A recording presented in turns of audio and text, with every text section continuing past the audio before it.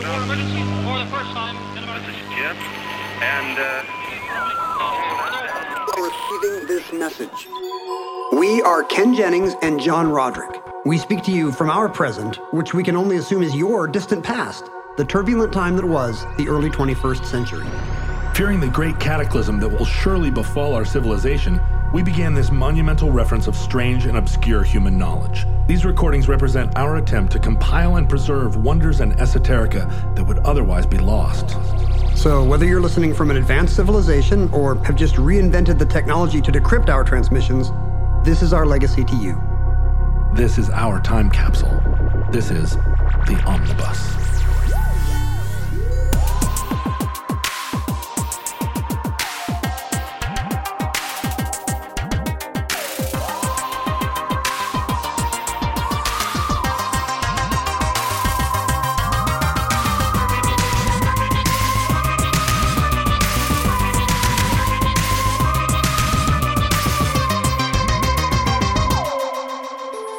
You have accessed entry 308.JN1012, certificate number 52363.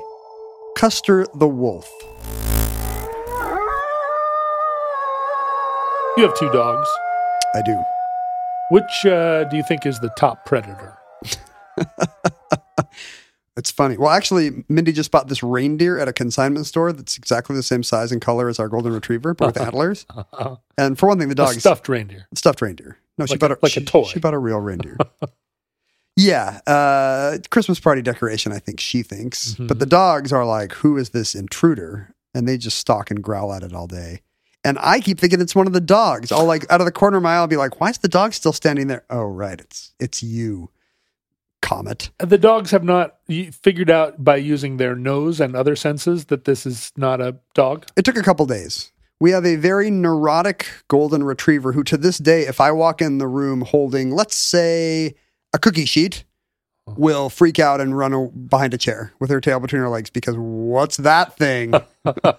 Now, we've had this dog since she was a puppy. Right. She's never been beaten with a cookie sheet. No. She's had the best and easiest of lives. But if I come into a room and set down my laptop case, she'll be like, what? No. What is that? So not a top predator in that case. She's not the top predator, which means the other dog is the alpha. And he is just a little grumpy Cavapoo, like a Cavalier Spaniel mini poodle mix. Something that should not exist, is an abomination and an affront to God. People want their lap dogs, John. Cavapoo. You have to understand, middle-aged women want their lap dogs. They want a dog that can sit in their lap, and that's Believe not me, I know. I am a lap dog to a couple of middle-aged women. Not fun. You're very lucky. They pull out the cookie sheet, though, and I know I'm going to get a reward. But Mindy does not have a smooth-kept man somewhere, to my knowledge. Yeah. Mm-hmm. You're gone a lot of the day. Yeah, I'm commuting to LA now. Who knows what happens? Yeah. I mean, her karate instructor is so nice and is always around the house. Sure. But that's just because of the lessons. Yeah, he's nice. And do you have a lot of workmen around the house, like weirdly roof work and stuff? She's always talking about Jorge, but I assumed he was just working on our porch or something. Working on stuff, yeah. So this little toothless grump. Yeah, he's lost almost all his teeth because genetically, this is a dog that shouldn't exist. Yeah, again, we've covered this, and we also had him before. We got the golden, and now he's still mad about that. Like, really? What? You got another cuter dog? What? Because the kids wanted a fun dog. The cute dog's been around for a long time by now. Yeah, we've had the cute dog for four to 5 years. Yeah. But he still feels the sting, and because he predated her in the ecosystem, she'll kind of follow his lead, and they'll kind of tussle and play as much as he wants to, which is 90 seconds a day. Yeah, and he doesn't have a lot of teeth left, so they can't do tug of wars with rawhide. But it's still very much a situation where she defers to him just mostly because he's in a worse mood. I just described every marriage in America. Well, could go either way, but yeah. Yes. And so in your family ecosystem, including both your children, you and your wife, who is the top predator? Whew. Well, I mean, when you got teenagers, everything changes, because you're kind of... You have to nip at them all the time. Well, they're nipping at you all the time. You kind of have to... They're the ones where at any moment something explosive could happen. And you just have to kind of accept that, you know what? I'm going to try to keep an even keel and not take it personally when this becomes a big issue or dispute or grievance. Just tears streaming down because something went wrong. What was it? The other day, my kid got so mad at me. I think Mindy later told me that he had said something and I'd rolled my eyes. Oh, and like ow, and like that got memoried. Yes, and it was something like that. Whatever the specific thing was so funny. Like whatever caused the eye roll. And sadly, I can't remember the delightful part of the story. I can only remember just me rolling my eyes like a sitcom dad, and then my kid getting so wounded that hours later, he's still complaining to Mindy about it. Yeah. I had it coming. Yeah, sure, you're bad. So no matter what happens, there's that. So you're always kind of tiptoeing around like you're at a dynamite depot, a thing I just made up. A dynamite depot. That was my favorite 70s syndicated funk show. It does seem like it's live from Philadelphia. It's Dynamite Depot. Woo, woo. Where does the Soul Train stop? At the Dynamite Depot. It's funny that teeth are actually very important to a predator. I can imagine why. And you can really gauge a top predator's lifespan by looking at its teeth. No. Like how much longer does this predator have to go before they no longer have the teeth? Because that's almost always the limiting factor. Yeah, the teeth are going to go, and then they're the weak member of the pack. Unless you break your leg or get gored by an elk, it's going to be when I'm living in hope. When you no longer have the teeth to be the top dog. And what happens then is the others turn on you and you don't get your share of the game, or you just can't capture your own food, or a predator will pick you off instead of the others. Well, in my case, you start being disrespected around the house. Nobody wants to hear you talk about World War I anymore. And if you're like, hey, wait a minute, I was talking, they're like, okay, whatever, Mr. Teeth. But your teeth are outwardly as good as they've ever been. Yeah, sure, they look that from a distance. But do you feel like they know about your veneers and they... I wish I had veneers. What a look that would be. That veneer look where your teeth are just slightly too much for your mouth. You're in Hollywood now. You must see them all the time. I have yellow teeth and I'm in the wrong business. And you don't even drink coffee. No, I was born with these. These are genetically yellow teeth. You're kidding. I don't know what that means. Ivory. They're ivory colored. That's a nice way to say it. Yeah. Those when you see those beavers or whatever they are, they're rodents that have the big red teeth. Ugh. Because they have a ton of iron in their bodies. Maybe that's me. What element do I have too much of? I told you I brought a friend up from California and I was like, let's go see the beavers down by the boathouse at the University of Washington. And she was like, all right. And we went down, it was dusk. And I was like, oh, the beavers, they come out and, they're so cute. And we went down there and, sure enough, the beavers were out. And I was like, beavers, they're like, check them out. And then they popped up with what I always think of as like a cute little beaver face. But you need those teeth to be white. Their teeth were like so terrifying. And she was like, they're awful. They're grotesque. I was like, no, you have to look at them when they're underwater. They're very cute. It's the iron. So you have just too much sulfur in your diet. Maybe. Or too much. What's yellow? Yellowium. Yeah, yellowium. I have an overdose of yellowium. Too much Coldplay. Yeah, they can look at a aminal that's at the top of their game and say, oh, you know what? I think that this bobcat's got 8 years of good hunting left in it based on tooth wear and whatnot. And then after that, variety of other factors play. I'm a carnivore. Yeah. That makes me want to floss. Yeah. Not the dance. Although it does make me want to floss the dance as well. Can you do the floss? Not in a chair. This chair has arms. But do you have the coordination? Do you know the dance? I can do it at like half speeds. Yeah, good man. In the United States, and this is going to be a United States centric story. Again, sorry, Norway. As so many of ours are, but as Americans, we know that our international listeners are just as fascinated by the United States as we are. It's maybe more. It's local color. This is why you were watching Miami Vice 40 years ago, and now it's why you're listening to me. But it is, we're talking specifically about the wolf, and it may surprise you to know that in ancient times, in ye olden times. And I mean even before ye olden times. Roman babies would suckle from them. Long before even that, even before the founding of Rome, There better be suckling. wolves appeared everywhere in the wolf north of the 20th parallel. Everywhere in the world? Everywhere in the world. You said everywhere in the wolf, but that's good too. I did not. Inside you, there are two wolves, one in the northern hemisphere and one in the southern hemisphere. So everything north of Mexico City, which is basically the same latitude as southern India, Yeah. had wolves. Wolves were everywhere. Wow. Yeah, wolves. What's the range? I'm sure I'm cutting ahead, but they have a very limited range in Eurasia? Or are you going to tell me there's no wolves in the old world today? There's a few. there are wolves. I mean, Siberia's got wolves. There are even wolves in Europe. In certain places. Probably on Norwegian envelopes, there's probably postage stamps of wolves. long-legged wolves. Long legs. Super long wolves. But humans have always felt a competition with wolves. And partly it is that... Not me. No, you feel like, hey... I feel like I'm outclassed at many things, but better at others. Right. If you were... Breaking Bad trivia.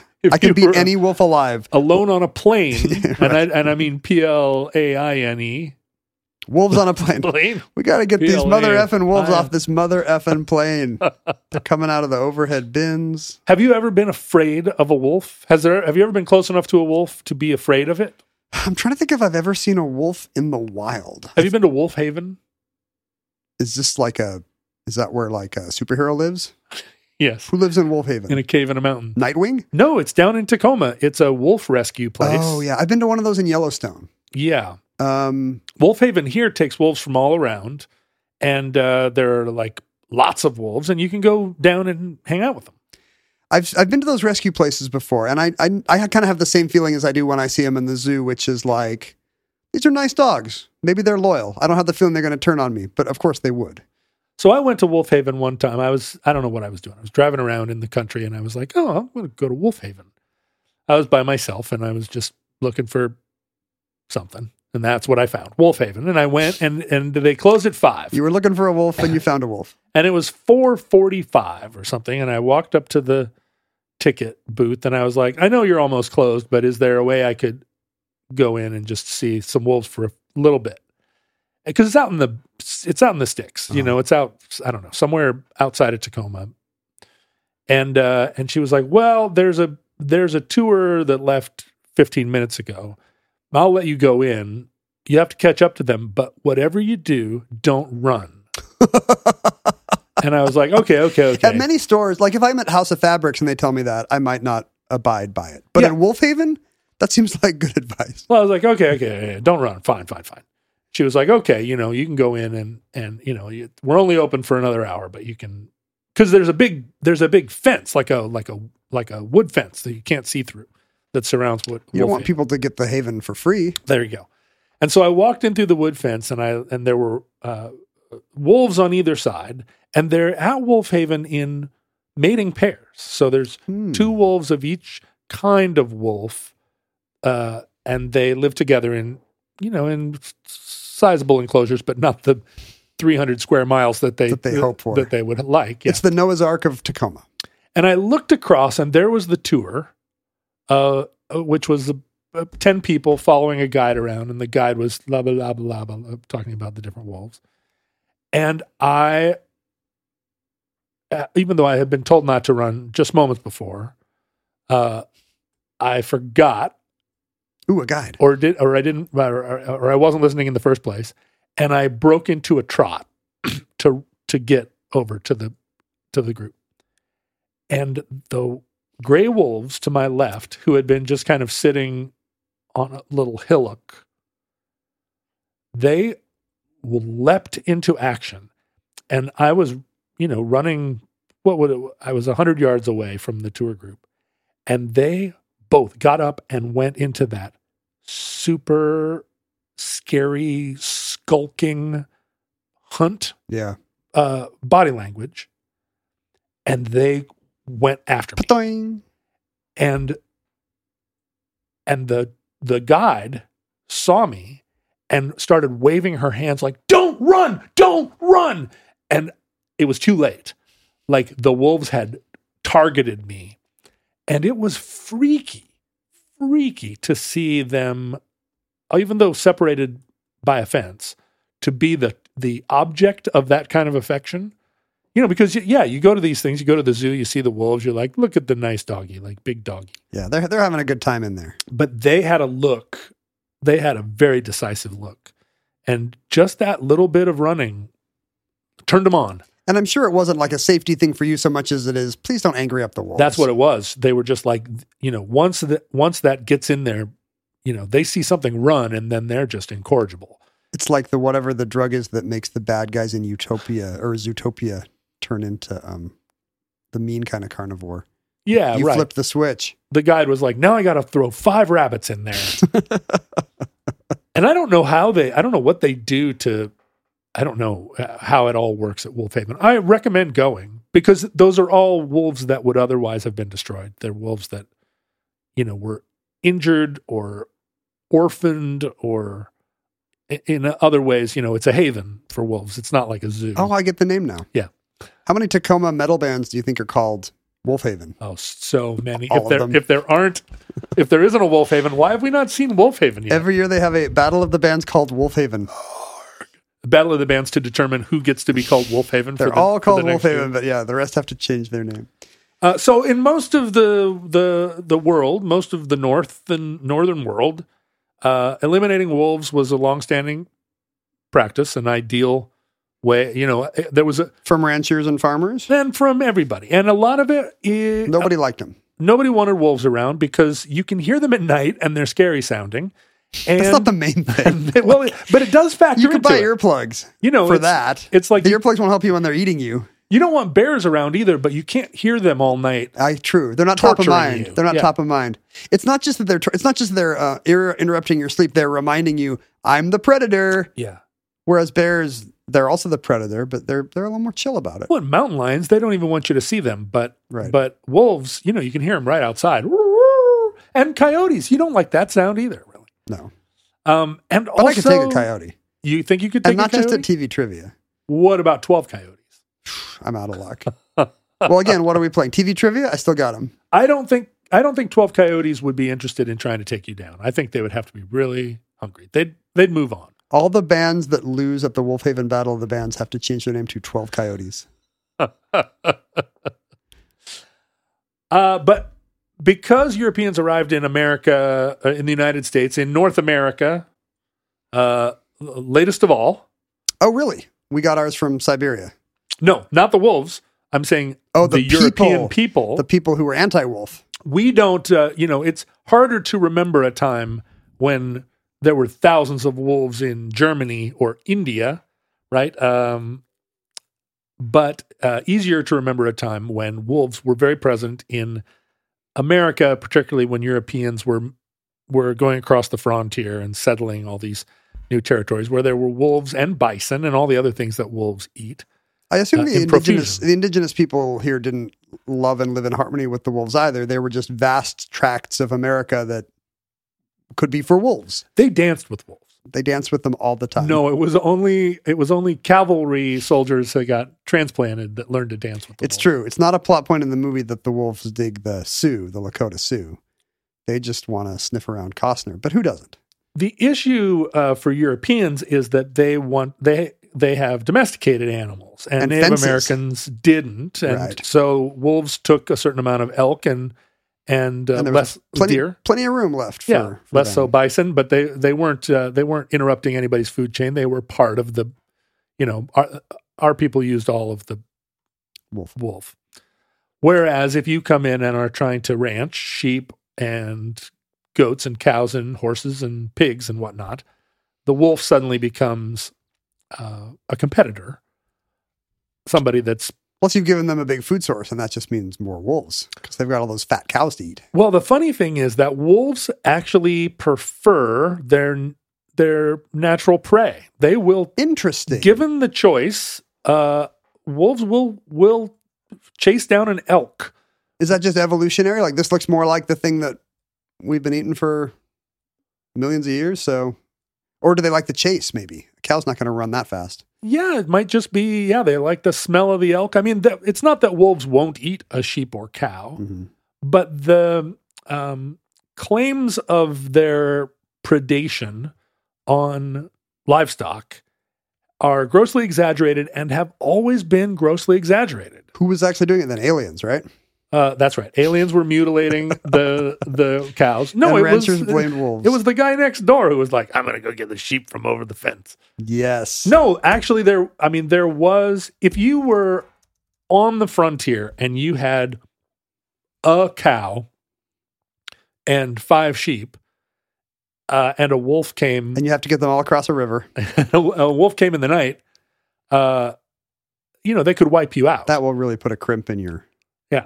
And so there was a sense, that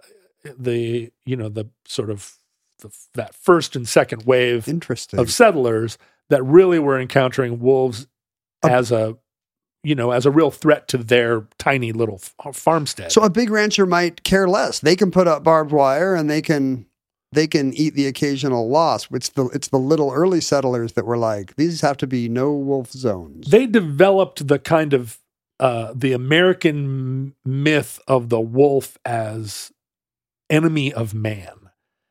And The farmer and the cowman should be friends, and they all hate the wolf. And this was during a period where we were, and by we I mean European Americans on the frontier, and Guys, tall guys with beards look more or less like you. You could say we. You and I can both claim some of the Let me responsibility. put on some suspenders. We were also killing all of the bison and elk and deer ourselves. That right? was probably the real problem for the wolves. we were eliminating their food sources, and so we were forcing that encounter. Right, we were taking we were expanding into their territory, and so that the encounters and conflict between ranchers and wolves were sort of automatic. There's nothing the wolves could do. Anyway, so in the 19th century, it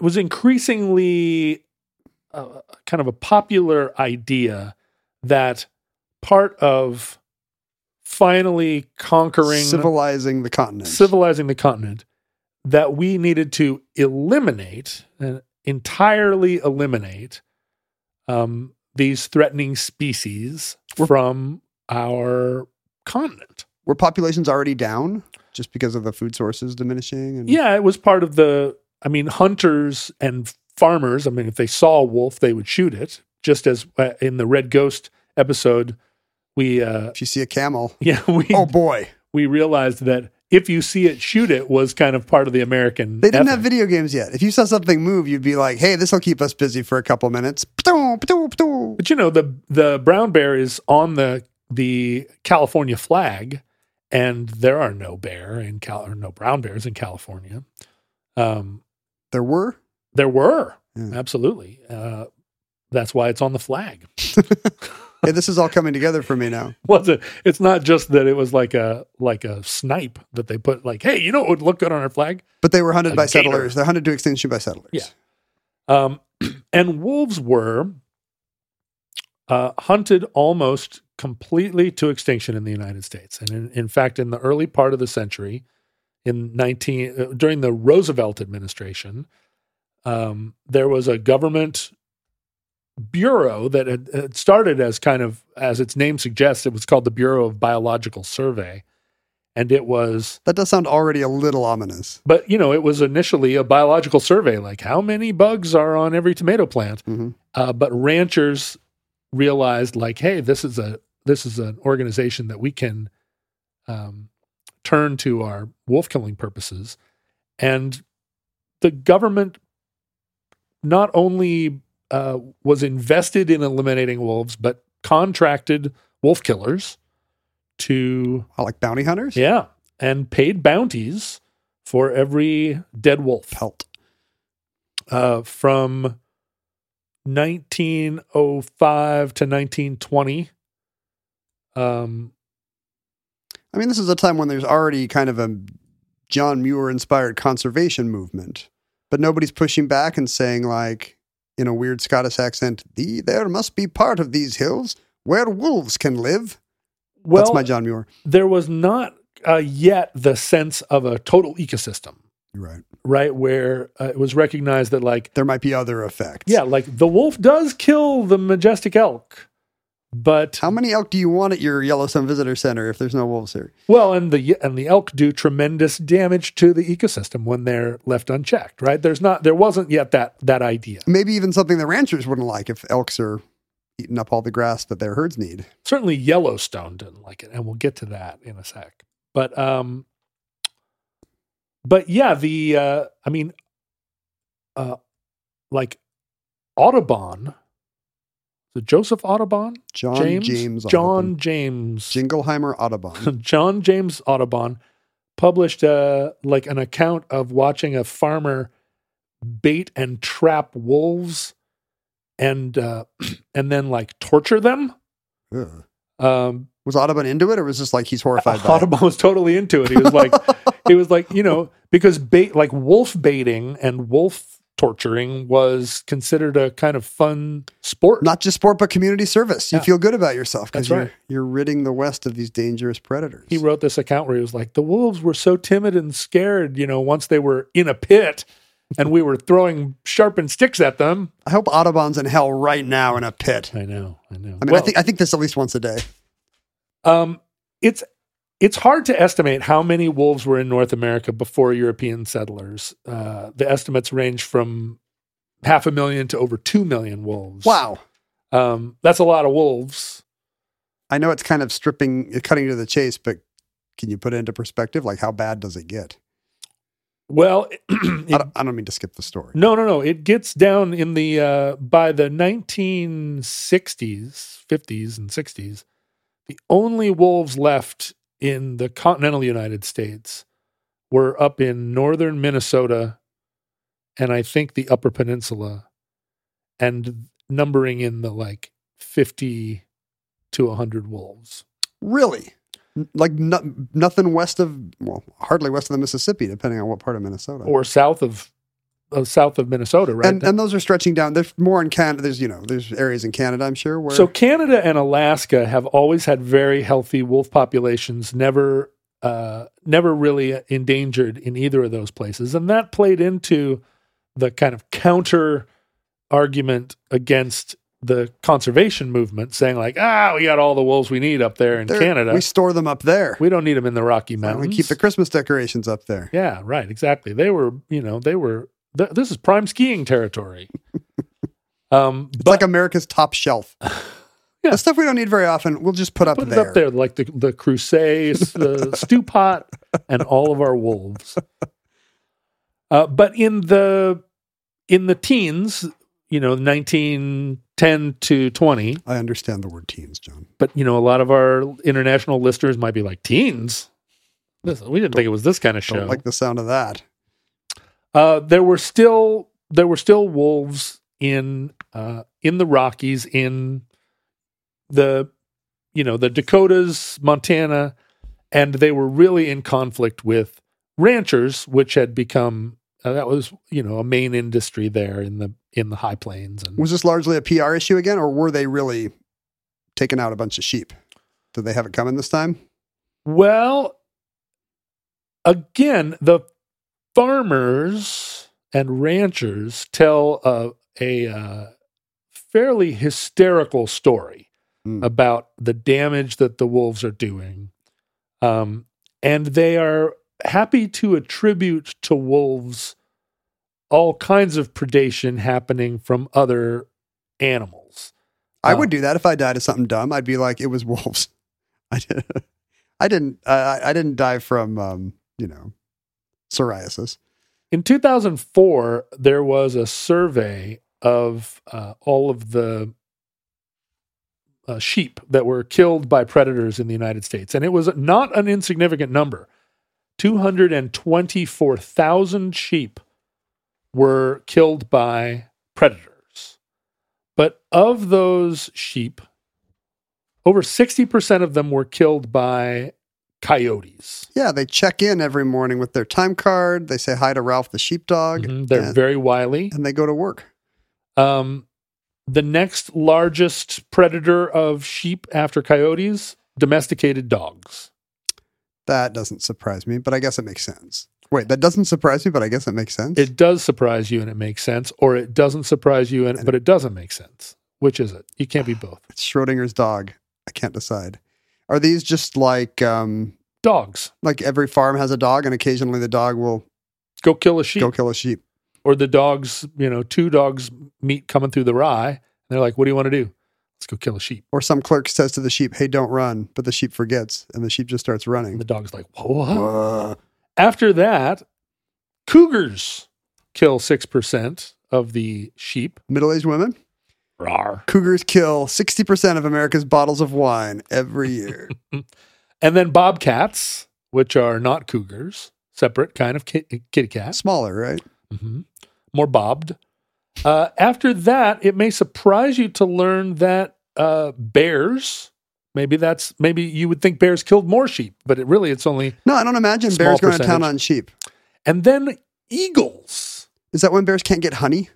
Yeah. Normally they're just sitting happily licking honey out of a honeycomb. They're having a good time. They're in their fat little tree. A sheep walks by, they don't care. Nope. They've got all the honey they need. Eagles ahead of wolves still.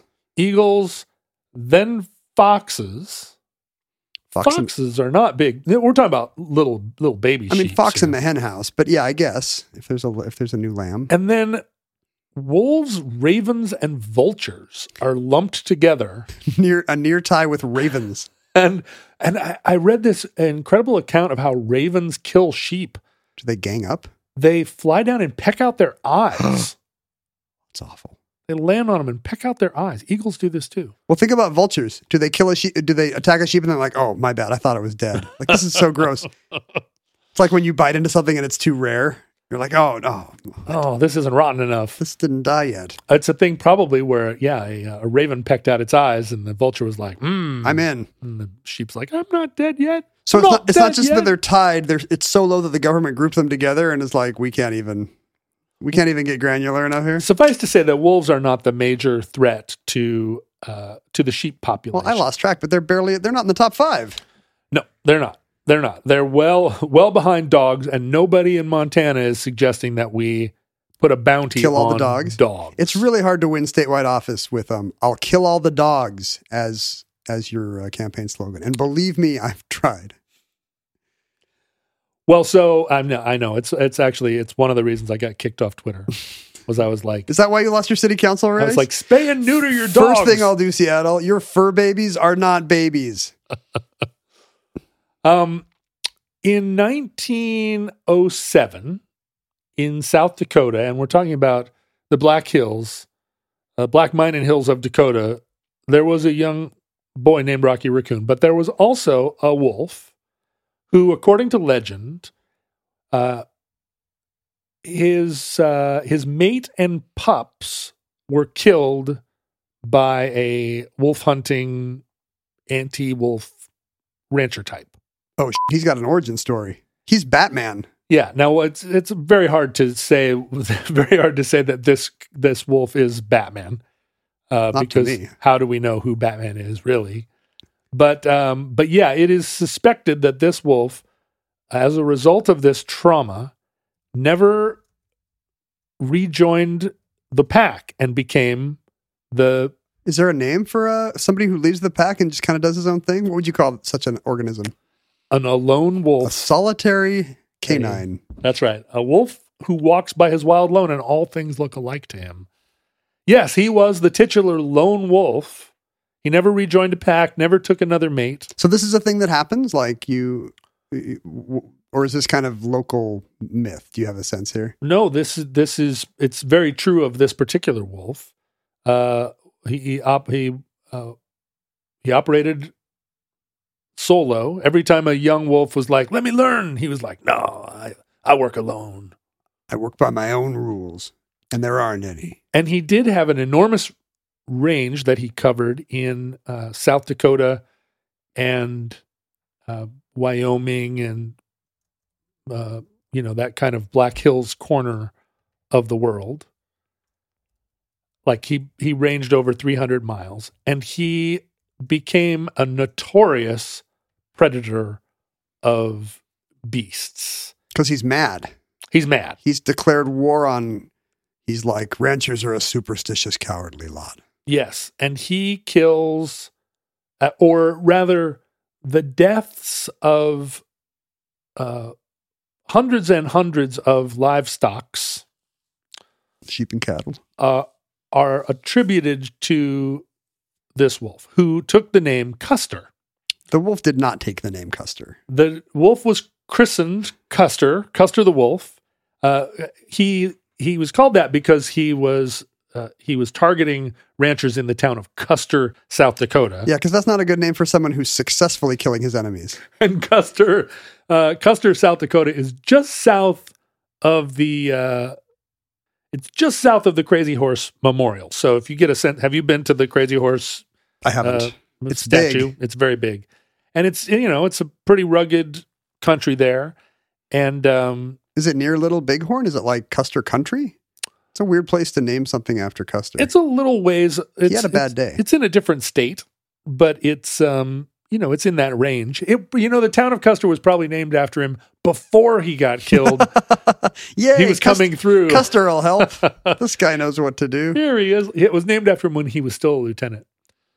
But Custer the wolf was killing a lot more critters, a lot more livestock than he could possibly need or eat. And it turns out he's a spree killer now. Well, he is. And it turns out that surplus killing is actually very common in the animal world. Huh. Why?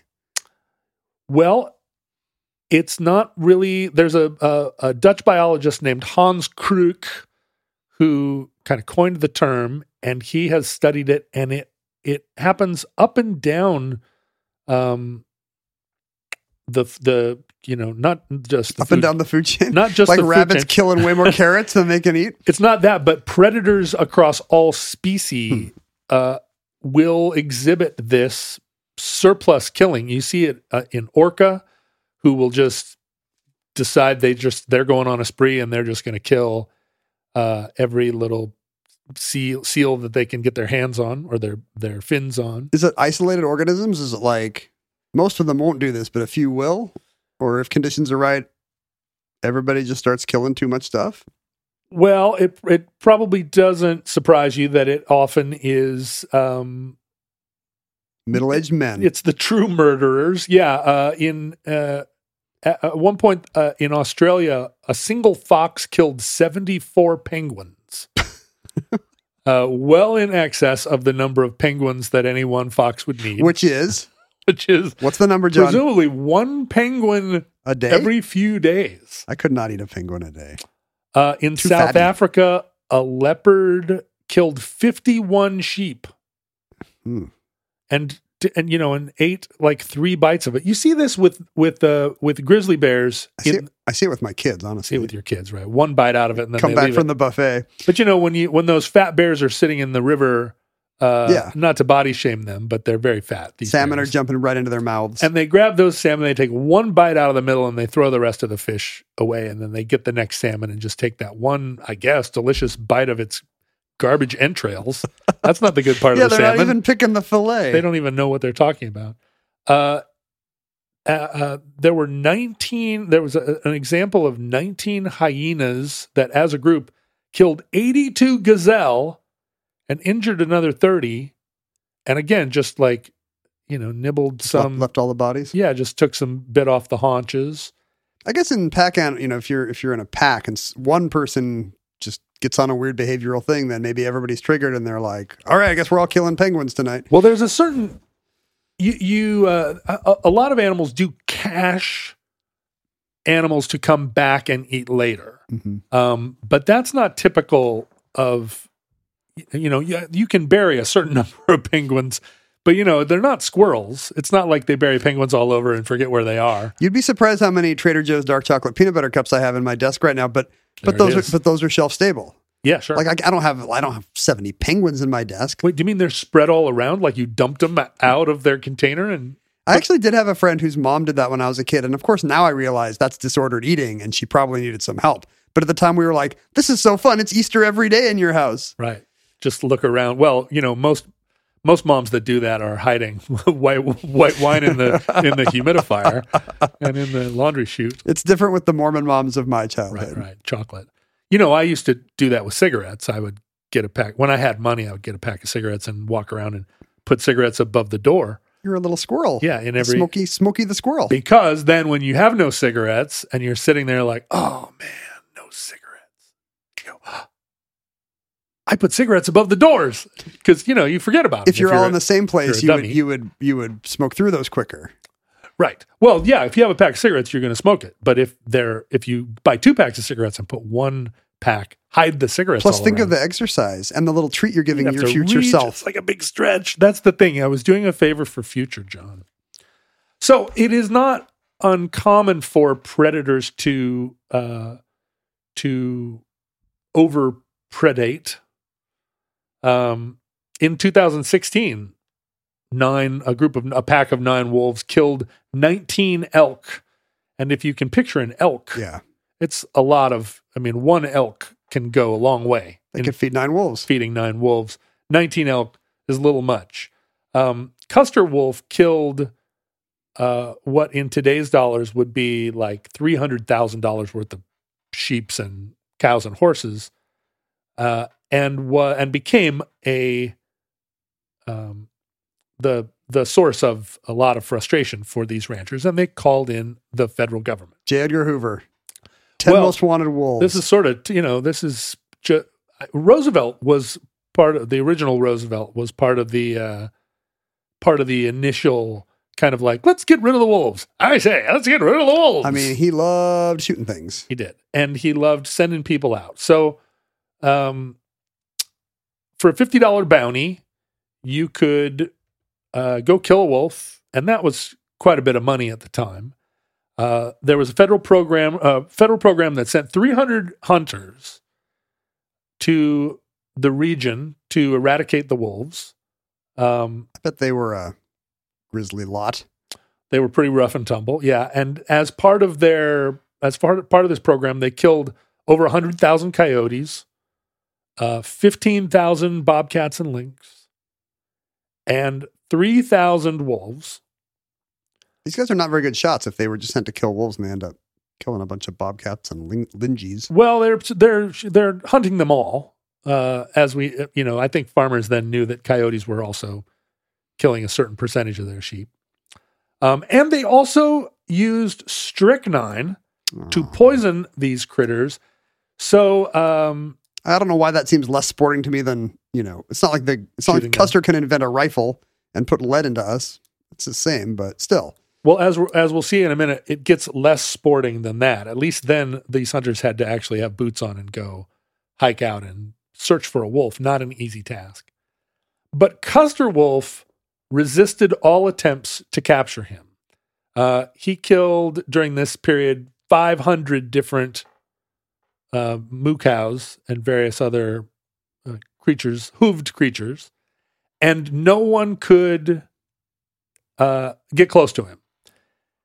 And he developed a mythos around him where he got bigger and bigger in people's imaginations. It's like the red ghost, the camel. Exactly like that. Pretty soon he stood 5 foot tall at the shoulder and weighed, 800 pounds and was a cross between a wolf and a mountain lion.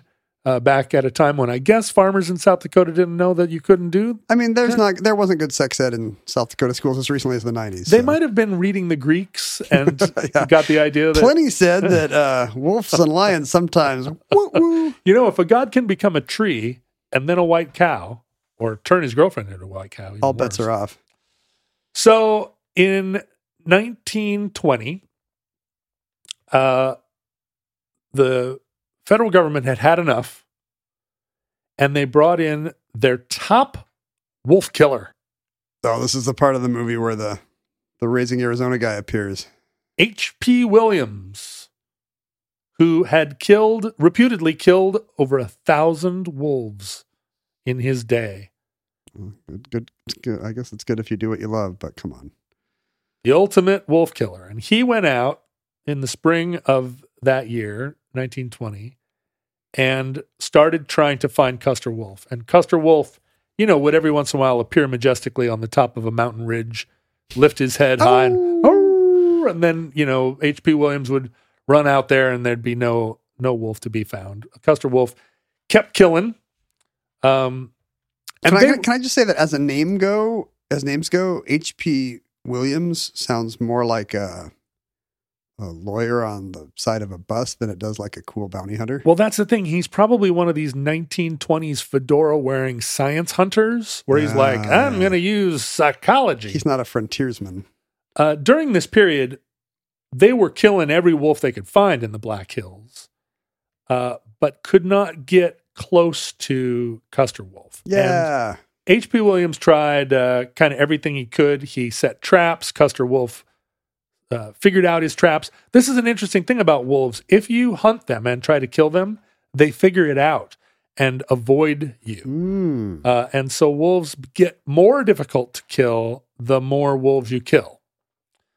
But H.P. Williams discovered an interesting thing, which was that Custer Wolf, although he never rejoined a pack, he had 2 coyotes that followed him at a respectful distance. And just ate the remains? Ate the remains of his kill, but also worked in a symbiotic relationship with him where they protected his flanks and would signal him. Wow. And acted as like watchers. Dances with Coyote. As Custer Wolf went about the larger business of wolfing, these coyotes were, like little remora that were his familiars. And so H.P. Williams, in determining this, did what any conservationist would do and immediately killed the coyote, who were easier to catch and kill than Custer Wolf. And then Custer Wolf was, sadly on his own. You keep saying Custer Wolf. The show's called Custer the Wolf. Is this like a Smokey Bear thing? Yeah, Smokey Bear. Smokey Bear. Well, that is his real name. Smokey Bear. Yeah, the Park Service, Forest Service people get furious when you add the. Smokey the Bear? Yeah. It's Smokey Bear. Oh. Hey, go back to the woods. I didn't know that. No, I get letters on Jeopardy. We accept Smokey the Bear because, sure, he's a bear and his name is Smokey. It's not, what's wrong about it? But you get and then letters. We get angry 81-year-old ex-park rangers who were like, I spent 2 years living alone in a watchtower. Best 2 years of my life. Custer Wolf. So eventually H.P. Williams set enough traps that one of them wounded Custer. That was in the autumn, but he still escaped capture until he bit off his own head and got out of the trap. Well, later in October, he got actually caught in a trap, and he continued with the trap until he broke the trap off. Oh, he just walked off with the trap still on him. Yeah, and then went and lodged the trap in between 2 trees and pulled it off.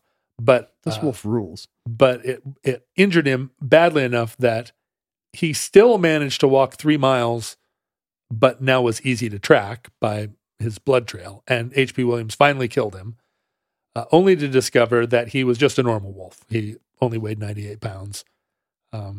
He was 6 feet long. Just a regular old wolf, not even what you would call like a big normal wolf. Does this mean maybe also some of the deeds attributed to him were just as exaggerated as his mythical characteristics? Well, and now the rest of the story. So wolves shortly thereafter were, as I said, pretty much eliminated from the United States and remained almost completely eradicated species until the 1960s when the environmental movement started going. A book in 1966 called The Custer Wolf, not Custer the Wolf, but The Custer Wolf, was written by Roger Karras, and it told the story of Custer through a wolf's eyes. Ooh. Very 1960s hot take on... this is like Rosencrantz and Guildenstern are dead, but for wolves. For wolves. But as the environmental movement started to expand across all genres and the recognition that ecosystems functioned as an ecosystem, an integrated integrated whole where each component was inextricable from the functioning. Every wolf's death diminishes me. That's right. I celebrate their entire catalog. In 1973, the Endangered Species Act was passed by that notorious environmentalist, Richard Nixon. Shout out to Nixon. That created the Fish and Wildlife Services and the Marine Fisheries, the two sort of government organizations that enforce the Endangered Species Act. Mm-hmm. And wolves were included as an endangered species, and hunting of wolves was, now like hunting of all endangered species was made illegal. And gradually wolves started to return to the northern states, the North Midwestern states.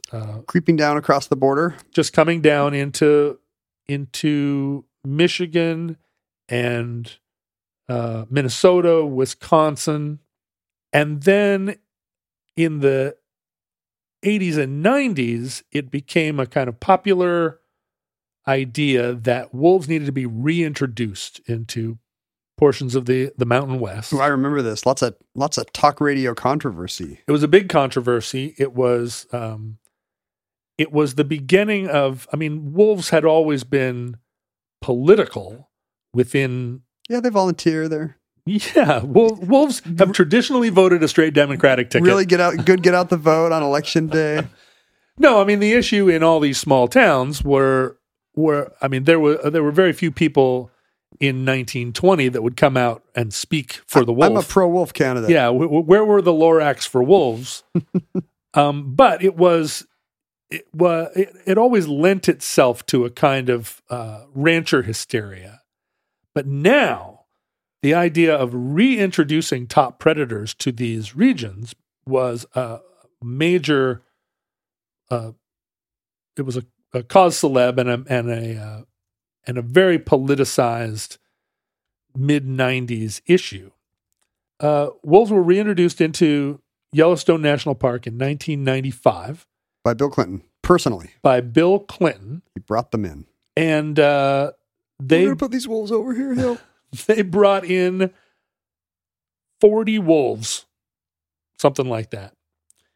And boy, you would have thought that he had opened the borders and that he'd filled Yellowstone with Cuban exiles. Well, the kind of people most likely to get riled up about this, Montana ranchers. Wealthy Montana ranchers, probably. This is already post Ruby Ridge, right? No, 95? Wasn't Ruby Ridge right about? Yeah, right. So Ruby Ridge was 92. And Waco's 93. So like the Clinton administration is like in the crosshairs of these fellas. And this became an issue of government overreach that inflamed the kind of Ammon Bundy crowd that already was grazing their livestock on government land and not paying for free the fees, and loving it, and hating the BLM and so forth. And this was just an example of coastal liberals playing around with ecosystems they didn't understand. And this is our livelihood. Here they were bringing wolves in. Well, the Yellowstone wolves are an incredible success story. There are about 500 wolves there now. They've all started little corner groceries and nail salons. That's right. That's right. They're the classic immigrant success story, except they've been there all along. And this is an example of a hostility to science, because the science shows that wolves restored a tremendous balance to the Yellowstone ecosystem.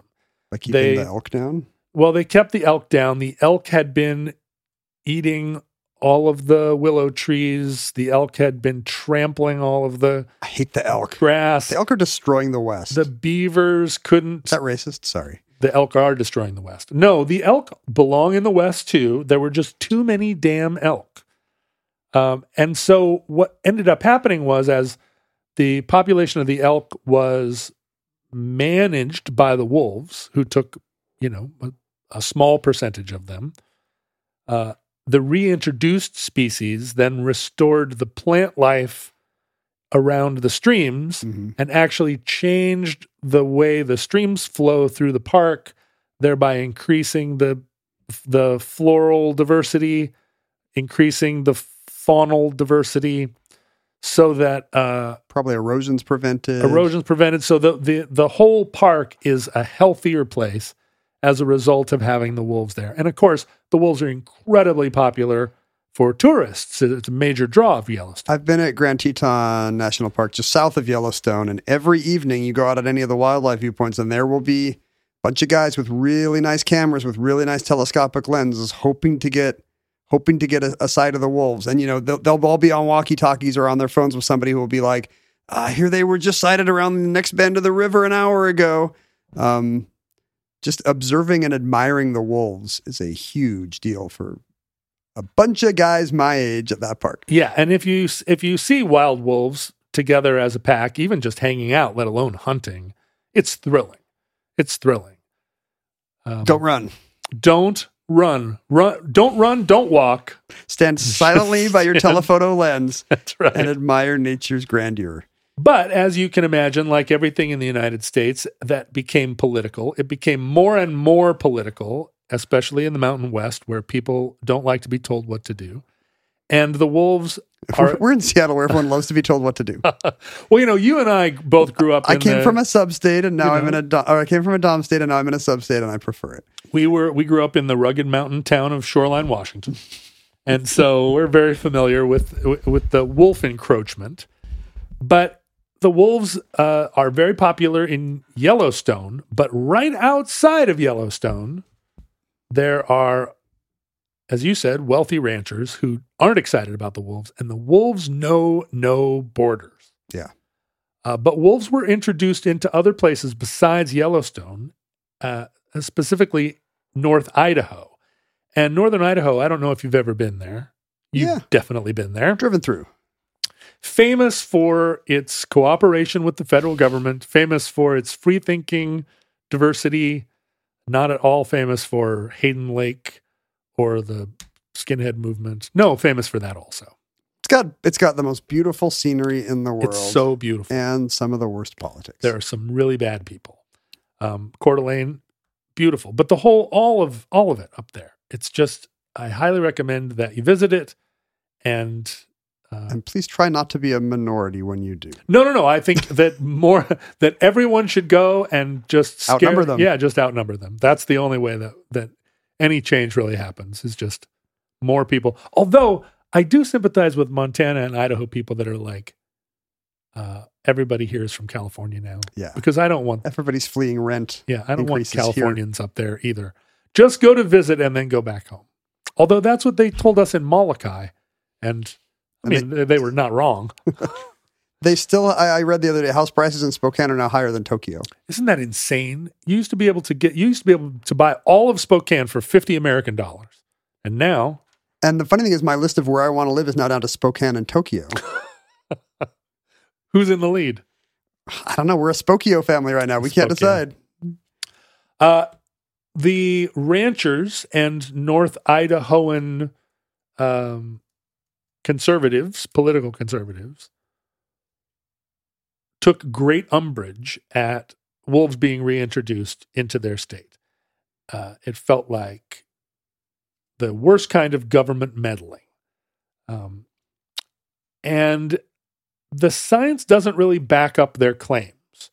In 2020, wolves were credited with killing 102 cattle and sheep out of a population of almost 3 million cattle and sheep in Idaho. So not really putting the whole industry of odds ranching at if risk. I'm a cattle. Yeah. If you are one of 3 million cows and 100 are going to be killed in a space of a year, I mean, even as a human being, more than that number of people just die in bicycling accidents. Is it the kind of thing where the government will compensate you if one of their wolves eat Oh, yeah. your beloved bossy? So everybody mocks up their dead cows to look like a wolf attacked. One of the great things about this is that, of course, all of the people in these ranching states are getting compensated they're getting bounties to kill wolves, but they're also being compensated if their creatures are killed by wolves. But they're You also can't lose. They're also compensated for anti-wolf fencing. They get money coming and going. Like all these hard scrabble independent folks of the West. That's right. They get more subsidies than any city dweller ever has. It's estimated now that there are over 1,200 wolves in Idaho. And It's getting close to the number of people. Lol. But the Endangered Species Act was started to be rolled back. The populations of wolves had recovered, and there was a lot of lobbying done to say that the Endangered Species Act no longer was necessary here in North Idaho. And in 2020, just a couple of years ago, Whoever was president in 2020, in October of 2020, so only president for another month, Mr. President at the time removed gray wolves from the endangered species. Do the numbers merit it?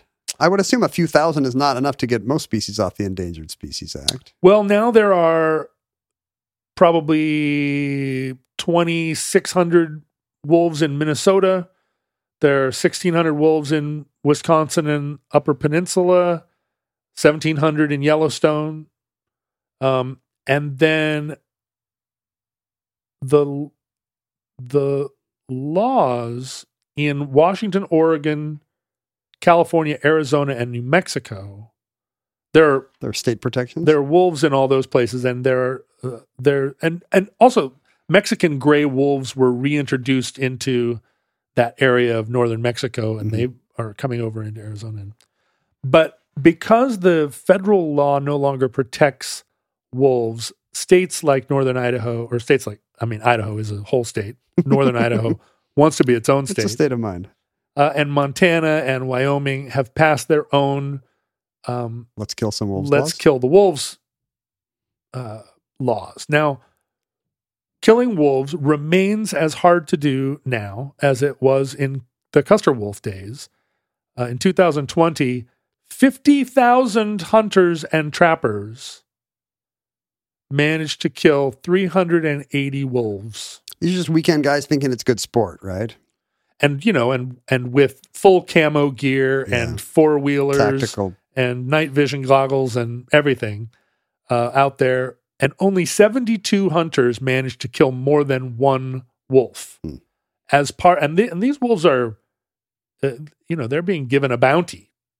So killing wolves was not just like, hey, go out on the weekend. It's not like killing a deer.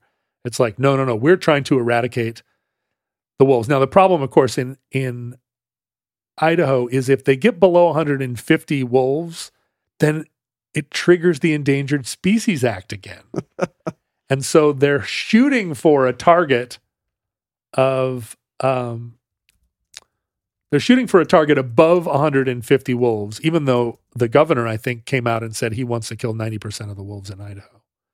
I mean, the Biden administration put back a lot of the ways that the Endangered Species Act had been gutted for 4 years, but apparently not in the case of the gray wolf. Not in the case of the wolf. And this remains a very politically contentious situation right now. That the Secretary of the Interior has the authority to put the gray wolf back under the protection of the federal government, but hasn't done it so far. Come on, man.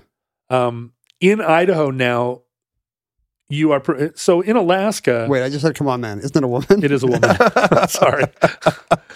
It is a woman. Sorry, Deb. In Alaska, hunting wolves is incredibly regulated, and there are thousands and thousands of wolves in Alaska. But you can't hunt them. There was a time in the 80s when people were hunting wolves from helicopters, and it created such an outcry up there that, and I think it's just that it wasn't sporting. And people in Alaska want you to at least have to work a little bit. Yeah, that seems like the right. That totally changes the ethics of the situation. I if think you're not in a helicopter. They think that there are 10,000 wolves in Alaska. So, but there are lots of restrictions on how you can hunt them. I'm not sure if you can hunt them from a helicopter. I don't think you can.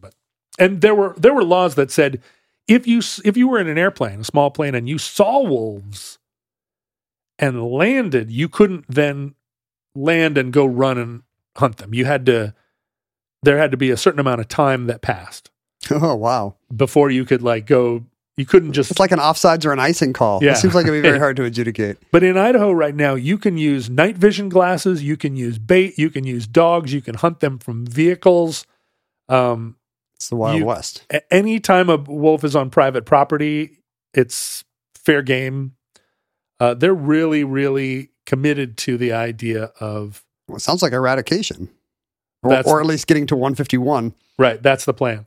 And in Idaho right now, if you drive around any of that territory, you will see big signs in people's yards with terrible pictures of evil-looking wolves. Oh, the wolf! The wolf is coming. But the funny thing is, isn't that traditionally a part of the country where you should see tons of vans with really cool wolves on them, or is that more of a West Coast thing? Yeah, well, the T-shirts where there are 5 different wolves howling at the moon, different, like a series. That feels more like you buy it in a place that's also selling turquoise jewelry. Pretty soon, there's going to be more wolves on vans in the Southwest than there are wolves in the actual wild. And that concludes Custer the Wolf, entry 308.JN1012, certificate number 52363 in the Omnibus.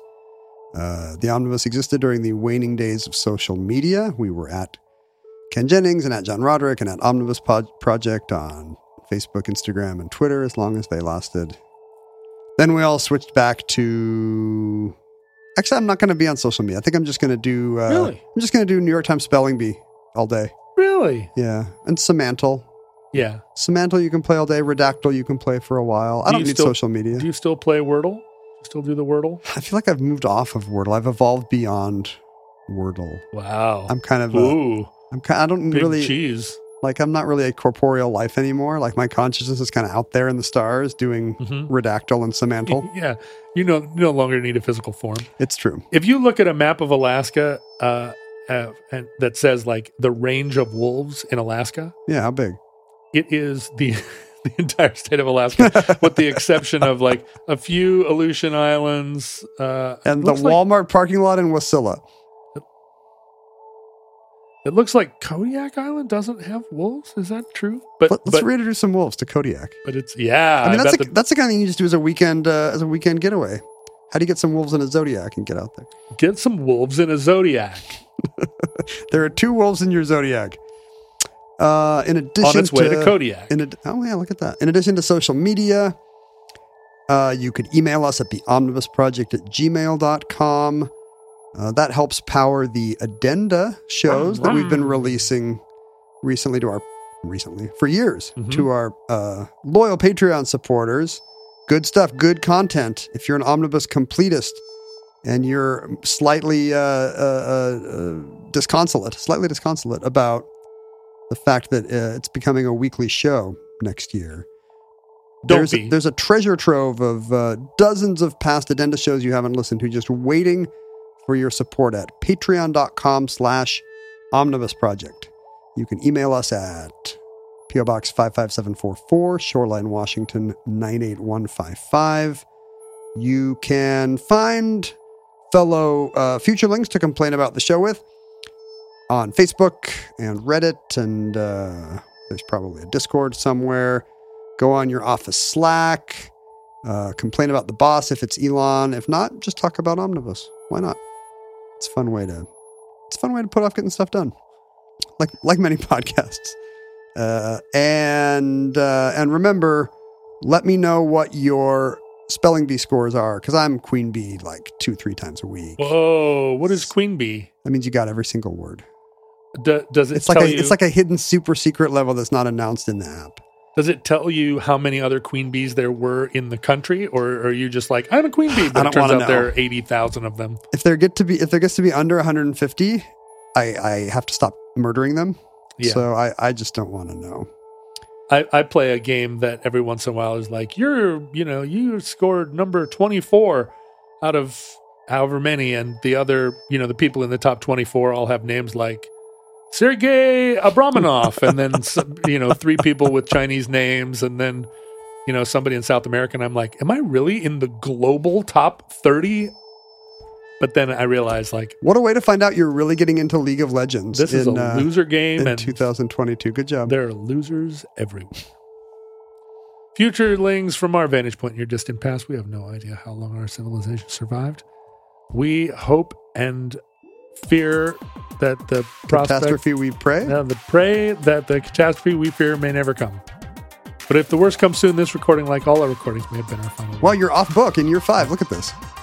But if Providence allows, we wish you many goods and cheese, and hope to be back with you soon for another entry in the office.